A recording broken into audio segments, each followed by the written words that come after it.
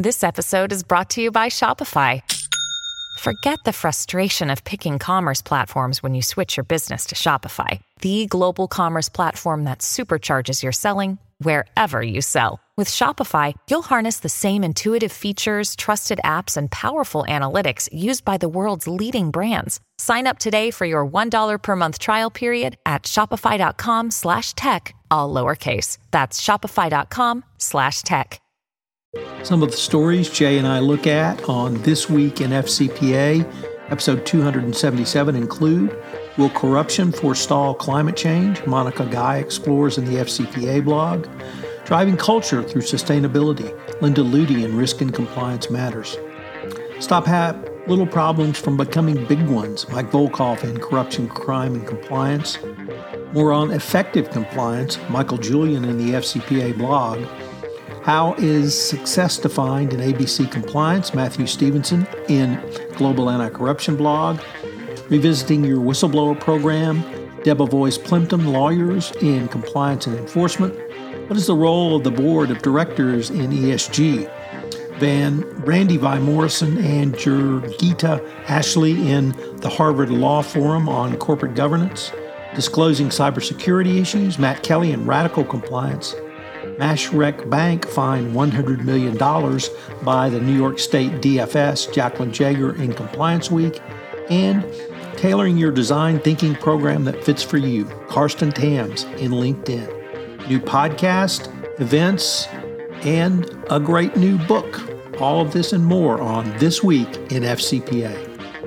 Hello, everyone. This is Tom Fox back again with Jay Rosen, Mr. Monitors himself, for This Week in FCPA, episode 277 for the week ending November 12, 2021, the immunized, not vaccinated edition. As we find out about the fine assessed to Aaron Rodgers for lying to the NFL and not being vaccinated, as he claimed, was less than a player who had his shirt tail untucked. Jay and I are back to take up some of the week's other top compliance and ethics stories. Jay, what say you? I say let's just jump right into this and see what's in our top 10. First off, Tom, will corruption forestall climate change? Jay, I've beginning to see more and more of these type articles, and I think it's really prescient for Monica Guy to post this in the FCPA blog, and it really brings up a pretty big question on: is climate change going to be addressed from the top, where governments try to step in, both governments from the developed world to helping less developed governments, or something else, and utilize money to really help fight climate change? And the problem is, if large amounts of money are directed either through the World Bank or the IMF, or direct loans or other funding from Western governments to governments which have big corruption problems, you could see a basically stealing money from climate and clean energy projects, as Monica lays out. Of course, the theft of money is not simply the only way. There can be a lot of weakening of laws. Bribes, kickbacks, and other forms of corruptions can negatively influence policy decisions, and even down to the tactical level of individual refineries or other high carbon producing facilities. Certainly, the corruption that we've seen in many countries, which is endemic corruption, destroys trust and hinders humanitarian actions. So what can we do? And really this, I think, speaks to what President Biden foresaw last spring when he announced his national security directive and putting corruption on a national security footing, so that people understand this is a real national security issue and climate issue, and we need to really try to root out corruption at all levels. And unfortunately, carbon emissions don't stay in one corrupt country. They will, of course, migrate with the winds. And so it's going to be hard to sustain a concerted effort if basically the funding is being stolen by the usual suspects. Jay, that really leads into the next article that caught our collective eye, which was driving culture through sustainability. So is there a way that an ESG concept like sustainability can help improve your corporate culture? Yeah, I think that's a great segue, Tom. This comes to us from the Navex Global Risk and Compliance Matters blog, and it's by Linda Luddy, and it's Purpose-Driven Culture Through Sustainability. As Tom said, many companies today are reevaluating their connection between purpose and profit. A growing cohort of investors and business leaders now recognize in many cases that the two go hand in hand. Traditionally, companies would rely on charitable contributions and timely social media campaigns to promote equity and inclusivity. Now, truly purpose-driven organizations are embedding purpose-driven values across their organizations. Environmental, social, and government initiatives, more commonly referred to as ESG, have become tenets of what being a purpose-driven organization is all about. In the article, Linda takes a look at a company called JELD-WEN, which is a leading global manufacturer of building products, and it's committed to having a purpose-driven culture and sustainability.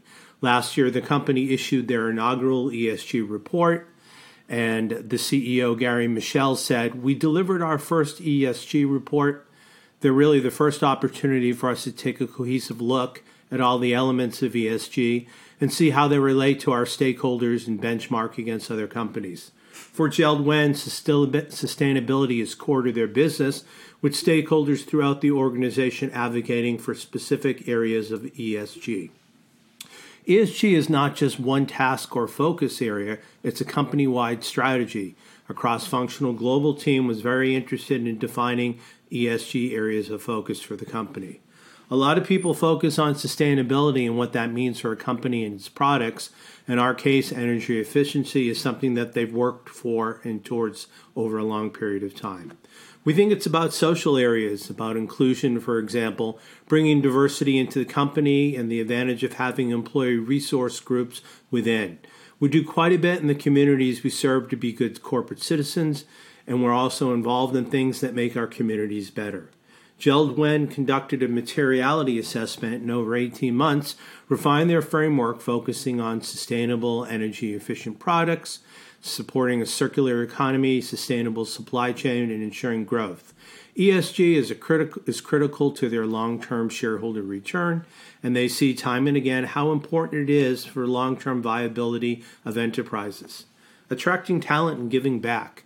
Being driven by purpose has also been a boon for the company's talent strategy. For more recent graduates, the ESG focus has been a large attractor. We have made significant pushes in recruiting diverse candidates at early stages, including in the early career rotation program. Throughout the COVID-19 pandemic, giving back to the community has been a priority.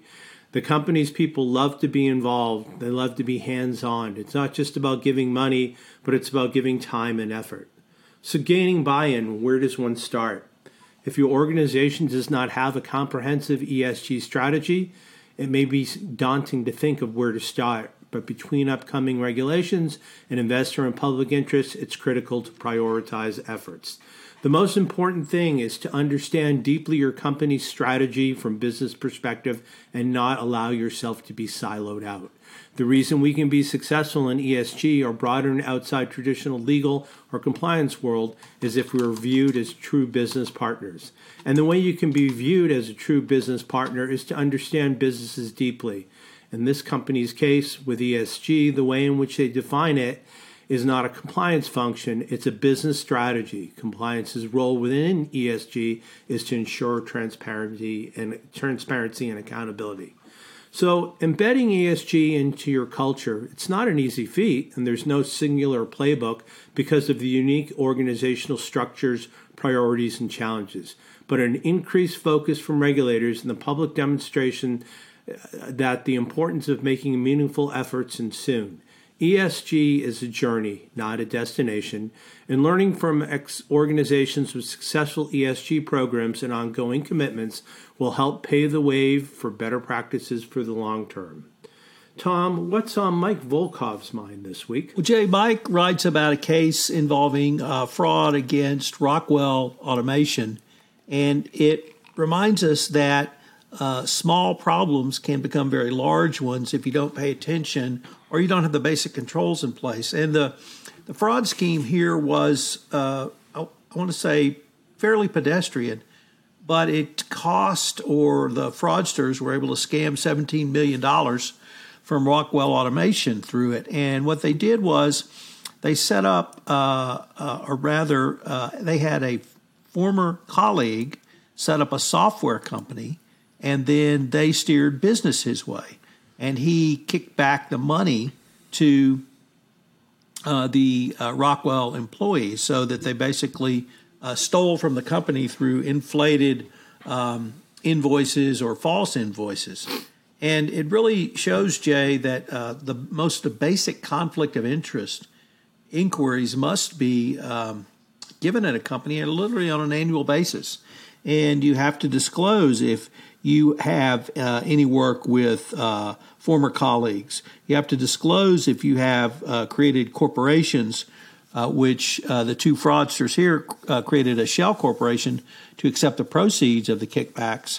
And those basic compliance controls apparently were not put in place. Now, as with most fraudsters, or fraud schemes, I should say, the fraud was uncovered internally, and a Rockwell employee reported internally that, quote, something funny, end quote, was occurring between the employees, the Rockwell fraudster Rockwell employees, and this new software development company. That resulted in an internal investigation and termination of the two, or resignation of the two Rockwell Automation employees on the same day.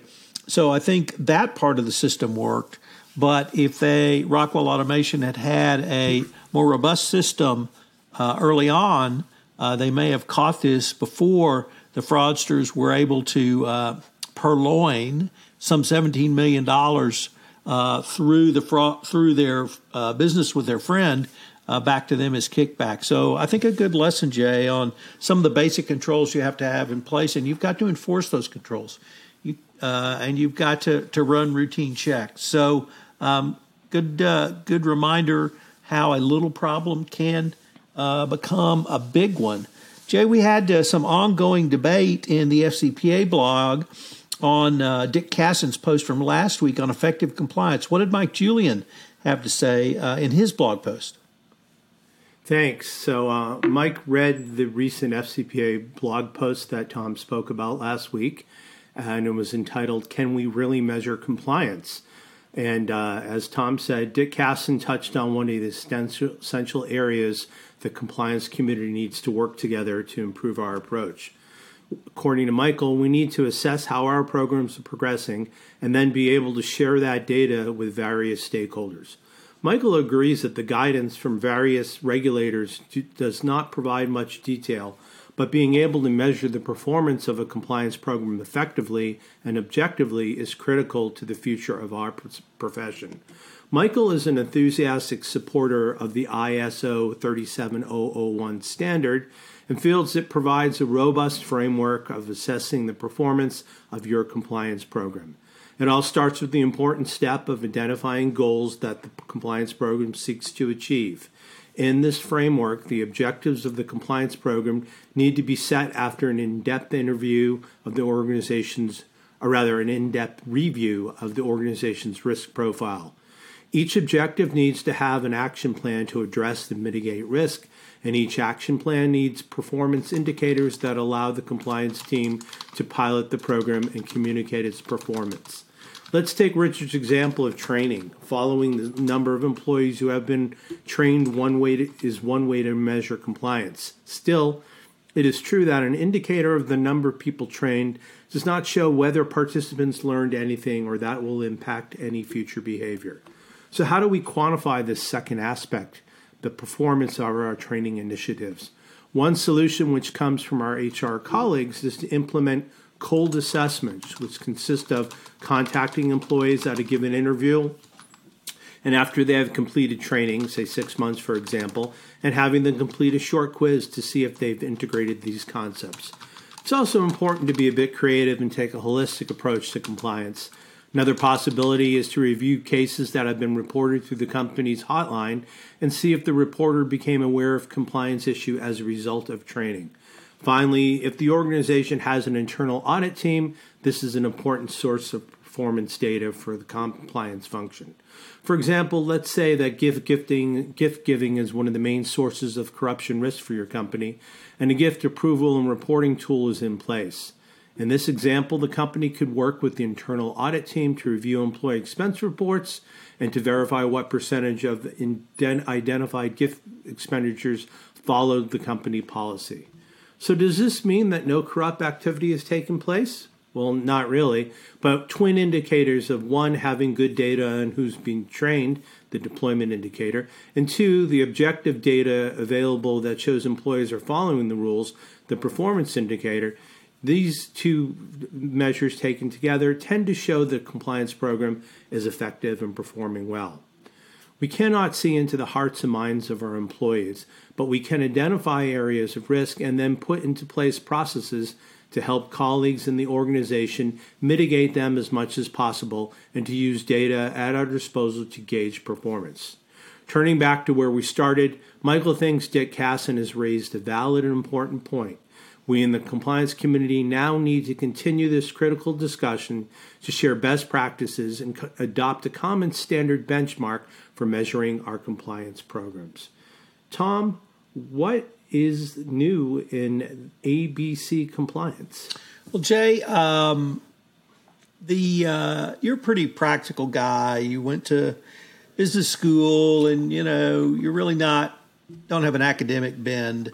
But I grew up as a professor's kid, so I'm used to seeing these very lengthy academic debates, and we've actually had one going on over the past several weeks over at the Global Anti-Corruption blog. And it's really trying to define and then measure anti-corruption success. And this week, Matthew Stevenson, and he has participated in these debates, talked about or had some reflections on it. And he really lays out general outlines of the positions. One is that on a very macro level, it's difficult to see if there's really any sustained progress in anti-corruption from the 30,000-foot level, because the world still seems to be mired in it with $3 trillion a year lost to the international scourge of bribery and corruption. If you couple that, however, or not couple, but contrast that rather with the down to a more tactical level, are there good government reforms that are occurring? Are there deals that are not getting done because of anti-corruption compliance programs? Down on the ground level, do we see more actual success of anti-corruption compliance programs? Obviously, that's something that Michael Julian and Dick Kassin really talked about as well. And he sums up with a few concluding thoughts. And the first is that there's really no one understanding of success. And unfortunately, like the current political debate, many of the academicians are really talking across each other. And this really leads to what is the model for a measurable incremental progress in the fight against anti-corruption? Is it some type of systemic long-term approach? Is it a dramatic approach? Is it a tactical, much smaller approach? He does believe that both perspectives have something useful to offer, but that we need to try to meld them. And in his fourth point, he really takes it back. And I read all of these debates, Jay, and they literally were around what's the definition of success? What's the definition of effectiveness? And they really couldn't come up with one definition for any of that. And until we can have a definition, it's probably going to be hard to agree on a measure. So For those interested in academic debates, this was a pretty interesting one. For those perhaps a little more grounded in the practical realities of things, I think the debate, or at least a dialogue between Dick Casson and Michael Julian, was equally important and equally valid to have. So I think a lot of people are thinking about this, and they're going to continue to do so. We're going to have a quick word from our sponsor, and they'll be right back with more on This Week in FCPA.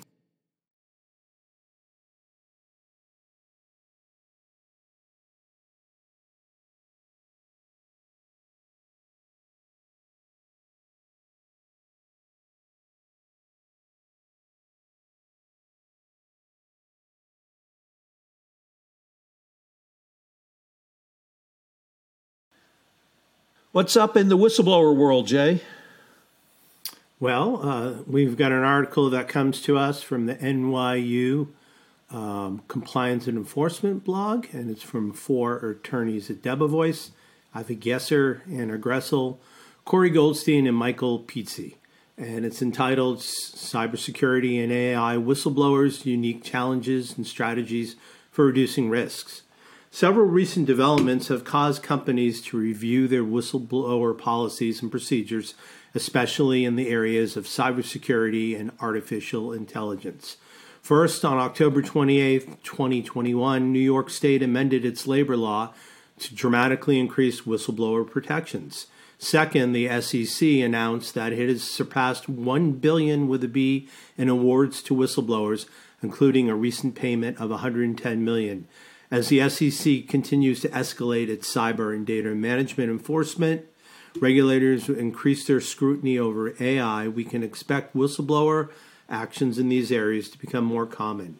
Third, on October 6th of this year, the U.S. DOJ launched its Civil Cyber Fraud Initiative, which aims to use the False Claims Act to bring actions against companies that offer services to the U.S. government.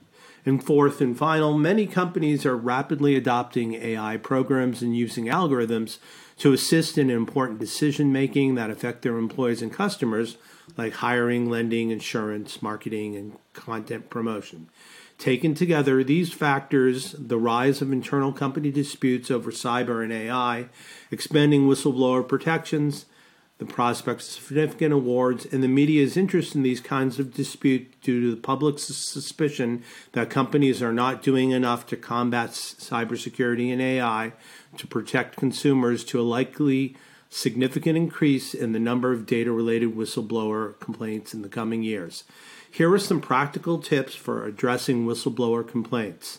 To better prepare and respond to cyber and AI complaints, companies should consider adopting the following measures. First, provide training to management in cyber and AI operations. Second, review whistleblower policies and procedures to see whether they adequately address issues that arise from cyber and AI complaints. 3, address complaints promptly. Because these concerns are often technical in nature, they sometimes languish. 4th, taking concerns seriously. 5, consider involving counsel when faced with complaints regarding alleged violations of the law in connection with cyber and AI. Bringing in outside counsel may help strengthen privilege claims over investigation. 6, the investigations team. It's important that the investigation team have the necessary expertise to evaluate allegations or has consultants or access to those who can assist. 7, avoid retaliation. If the whistleblower is anonymous, it is advisable not to conduct an investigation to figure out their identity in order to limit the risk of retaliation. And finally, 8, providing context for allegations. Whistleblowers sometimes have an incomplete view of the company's risks. They may have valid concerns, but may lack a broader context for priorities of their organization.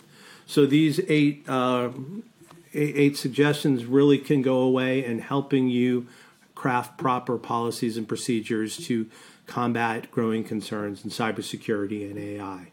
Next up, Tom, what is the role of the board of directors in ESG? Jay, we've had a lot of discussion, and I've written a lot about ESG. Indeed, I have an ESG podcast now. And we found an article from Jurgita Ashley and Randy Vi Morrison from Thompson Hine and the Society for Corporate Governance, respectively. That was really a very good article thinking through and talking about the board's role. And they talked about board oversight, what the structure should be. They emphasize that no one size fits all. There are several potential alternatives. It could include a full board, an existing board committee, a new board committee, or multiple board committees. They have some great statistics about what many companies are doing based upon corporate board and EY board survey of what corporations are currently doing. And they wind up with some examples of oversight, both for full board and multiple existing companies in a pretty useful chart. So it was, I thought, an excellent article. It also talked about reporting up to the board and assessing the board's competencies, the topics and metrics to share with the board, the frequency of timing with the board. So a wide-ranging article. It's a lengthy article, but a lot of detail, and I think every compliance professional will garner quite a bit from it in terms of perhaps advising the board on what they need to do or actual reporting to the board. So kudos to the authors, and it was a very good article. Jay, our friend, the coolest guy in compliance, wrote about some cybersecurity issues. What caught your eye about Mr. Kelly himself? Thanks, Tom. This is Matt writing in his blog, Radical Compliance. What caught my eyes is that Matt has returned to the issue of disclosing cybersecurity issues to investors because, frankly, so many companies still struggle with exactly what to say in securities filings. That issue came up recently at a securities enforcement forum last week, and we have some excellent insights to share with the class. First, let's note that the SEC does take enforcement action against companies for ham-fisted disclosure of breaches. We've seen 2 actions this year alone against First American Financial Corp in July and recently against Pearson Corp in August. Second, let's also remember that there are new rules or guidance from the SEC that are forthcoming. So publicly traded firms do need to think about cybersecurity breaches and ensuring responses that are happening within your enterprise and to what extent that activity needs to be disclosed to investors in a timely manner. Of course, it's tricky terrain, hence the session last week at the forum. The key issue as laid out by speakers in this session focused on cybersecurity is about building an effective process for disclosure, which means bridging the gap between IT and disclosure personnel. Indeed, while SEC guidance on cybersecurity uses the phrase disclosure controls and procedures to describe what a company must have in place. Typically, those relevant groups will include IT, legal, compliance, and finance teams, perhaps with investor relations and a few other functions tagging along. The main point is the company needs to have a structured process for the communication to happen. A process to do what exactly? The SEC compliance does have advice on what your disclosure process should do. Quote, provide an appropriate method of discerning the impact that such matters may have on the company and its business. Matt breaks down the sentence into its component parts. If a company wants to discern the impact of the breach, it will need several capabilities. For example, it will need some basic amount of forensic capability simply to understand what's happened. And second, the company will need an ability to put that damage into financial and legal context. To understand the financial context, at the very least, the company will need an ability to estimate disaster recovery and remediation costs. We also have the second part of the guidance, quote, a protocol to determine potential materiality of risks and incidents. Cybersecurity breaches can lead to a few types of material costs, such as lost revenues, remediation costs, regulatory investigations, and higher insurance premiums. Clearly, a lot of those materiality judgments will be subjective based on the knowledge and competency of senior executives. That's okay because it brings us back to the basic point that you need a process for clear communication. Cybersecurity breaches also bring up inside trader concerns, and that has been a sore point with the SEC for years, that senior executives should not trade shares in advance of disclosing news about breaches. Companies and directors, officers, and other corporate insiders should be mindful of complying with the laws related to insider trading. Some compliance officers might say, hey, we don't have to worry about insider trading because our company has a plan for insider stock sales on a fixed schedule. Matt can't help but recall warnings from former SEC Chairman Jay Clayton, who said last year that these plans may not keep your senior executives out of trouble.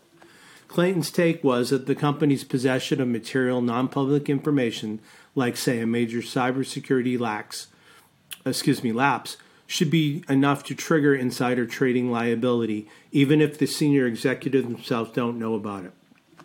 A well-designed insider trading policy should have controls in place to prevent senior execs and members of the board from trading once the company is in possession of a material non-public information. Cybersecurity events are especially prone to fit Clayton's circumstances.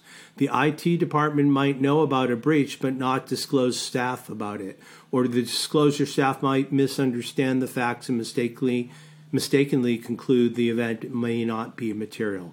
So yet again, we're back to the importance of clear communication among various parts of the business. Funny how that point keeps cropping up, isn't it? Tom, what is Maersk Bank that was fined $100 million by Department of Financial Services? I'm glad that you actually tried to pronounce that. It relieved me of the responsibility of trying to do so because I would have butchered it. So I'm just going to say the UAE Bank. And a UAE bank was fined by the New York State Department of Financial Services $100 million for violating now repealed Sudanese sanctions and for having an inadequate compliance program in place.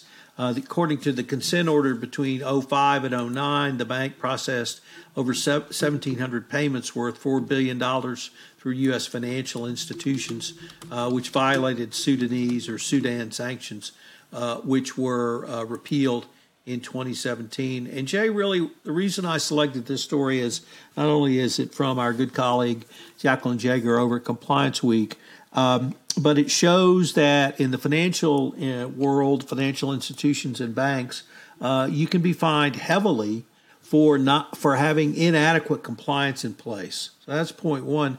But the other point is, I think, Jay, even today, many compliance professionals do not know who the New York State Department of Financial Services is and their role in regulating the banking industry, because most banks of any size, both domestic and internationally, have some type of New York presence. They have regulatory authority over them.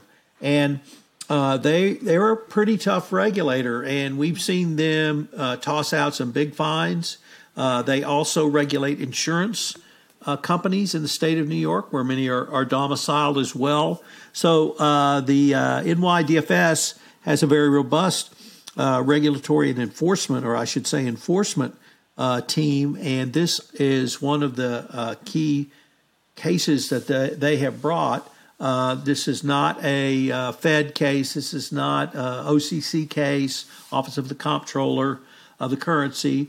This is a state agency, or in the case of this, the Department of Financial Services in New York. So kudos to bringing this. And for foreign banks who think, well, I get a pass from the Fed because we'll lobby State Department to State Department, you better watch out for the DFS. If you really are violating the law, they could turn around and bite you just as hard and as strongly as the Fed could do. So, Jay, we conclude with one additional article from Carsten Tams. What's he thinking about today? Well, he's been thinking about design thinking for a while, but in today's specific article, which he publishes off his LinkedIn account, he's going to describe 7 specific applications of design thinking that ethics and compliance practitioners can use in their work. Regardless of the size of the event or the complexity of the problem at hand, design thinking is a useful social technology for ethics and compliance practitioners. Integrating design thinking into your E&C and activities confers 3 benefits. First, speed. Design thinking provides a well-structured process template that enables timely progress towards milestones. Second, innovation. A human-centered and co-creative redesign process improves the chances of developing highly effective industry-leading practices and establishing the company as an innovation leader in ethics and compliance.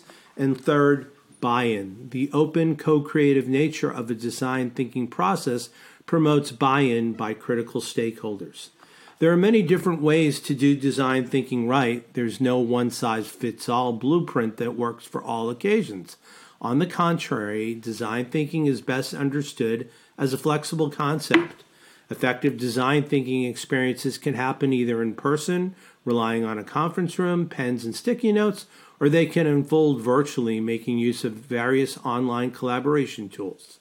Design thinking experiences can range in length from bite-sized 20 minutes ideation during a Monday morning meeting to full-blown enterprise open innovation projects.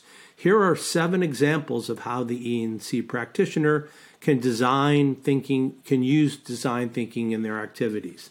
First, the CECO's first 100 days.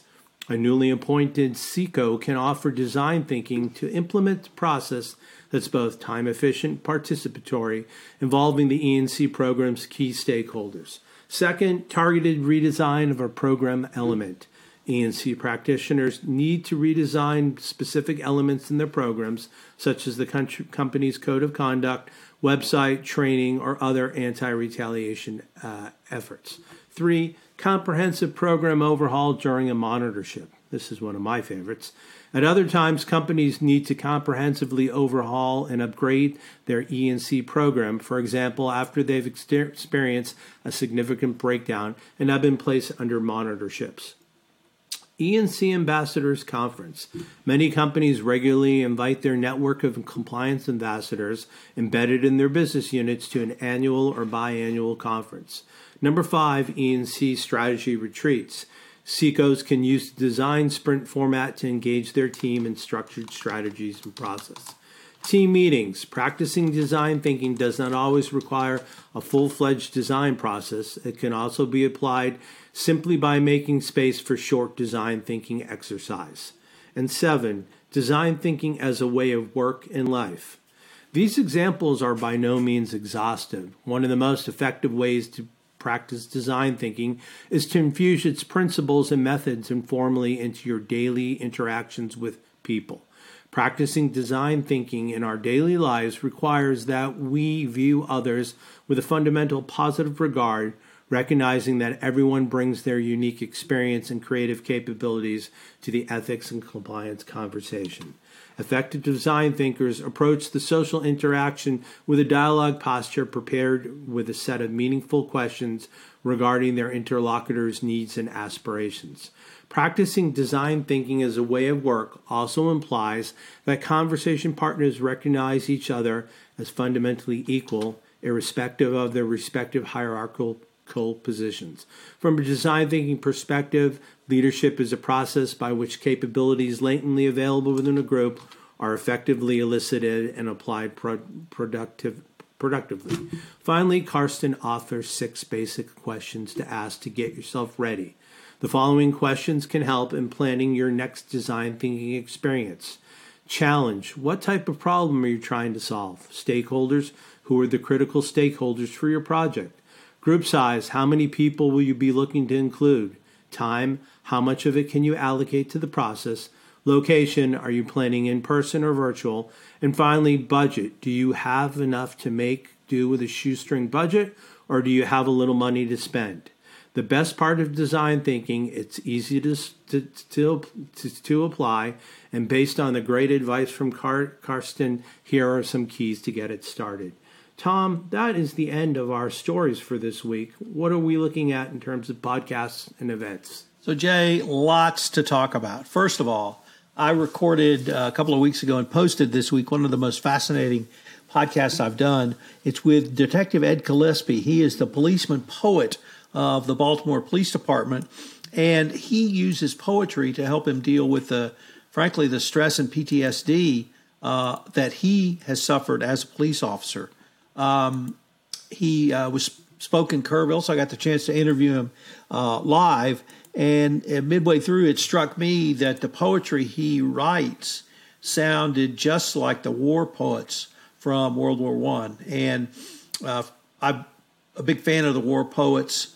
If you have studied their work at all, you know it's very different than the literature from World War II or even the Korean War or the Gulf Wars in the 90s and the aughts. It is most closely allied with the Vietnam experience. So at any rate, fascinating interview.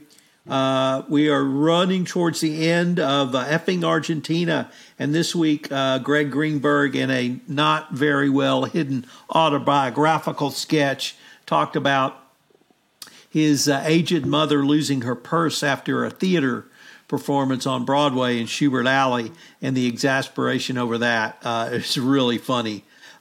This week on the Compliance Life, I'm continuing my exploration with Wendy Badger. Wendy had some really interesting thoughts, Jay, that sometimes, and this may be, you may have experienced this, sometimes you have to change career ladders and maybe take a step down to be able to go up again. And she felt like she had done that at least once and maybe twice in her career, where she took what was a step down, but it gave her an open path, or a more open path to go up the ladder, in her case, to the CCO chair. I had a sponsored podcast series with 6Clicks. They're a GRC product company. It was a fascinating exploration. And most importantly, Jay, or most proudly, I should say, next week I'm doing a 5-part series on understanding Lyme disease. I don't know if you knew any folks who got that when you lived back in the Northeast, but apparently it's much more prevalent in the Northeast than I ever really dreamed. The name, indeed, Lyme disease, comes from the fact it was diagnosed in Old Lyme, Connecticut for the first time. I have Ben Loughlin, who's an epidemiologist, and his colleague, Scott Endicott. Scott's also an epidemiologist, and Scott suffers from Lyme disease. And so they walk us through the origins and evolution, the diagnostic dilemmas, treatment and innovation, immunity, and really looking ahead. It's a fascinating study of a disease that's not well understood, and if you suffer from it, not only will you probably be misdiagnosed, it's a lifelong disease. You're never rid of it, and you manage it going forward. So that premieres next week, 10 a.m. every day on my Greetings and Felicitations podcast, but it'll be available through the Compliance Podcast Network and all the usual sites. And lastly, Jay, if you still need the best compliance handbook, which what Matt Kelly has called the Compliance Bible, you can check out my interview on Bestseller TV, and or you can actually buy the book. So my preference is number 2, but if you want to do number 1 and number 2, I'm equally happy. So what do you have for us closing, Jay? Well, I get to do the emails because I'm really good at that. If you'd like to get in touch with Tom Fox, who is the voice of compliance, he can be reached at tfox@tfoxlaw.com. And myself, Jay Rosen, Mr. Monitor, I can be reached at the initial J, ROSEN, at affiliatedmonitors.com. So we'd like to thank you for spending some time with us this week or this weekend. This has been This Week in FCPA, episode number 277, for the week ending November 12th, 2021, the immunized but not vaccinated edition. We hope you have a great weekend, and we look forward to speaking with you next week when we take a look at This Week in FCPA. Thanks so much for listening to this episode. I hope you will check out the latest addition to the Compliance Podcast Network, Hidden Traffic, a podcast hosted by Gwen Hassan, where Gwen looks at the international scourge of human trafficking, and more importantly, the response a corporation and compliance professional can make to help fight this scourge. Once again, Hidden Traffic, hosted by Gwen Hassan on the Compliance Podcast Network. I hope you'll join Jay and I again next week for another episode of This Week in FCPA. Thanks again for listening. This podcast is a part of the C-Suite Radio Network. For more top business podcasts, visit c-suiteradio.com.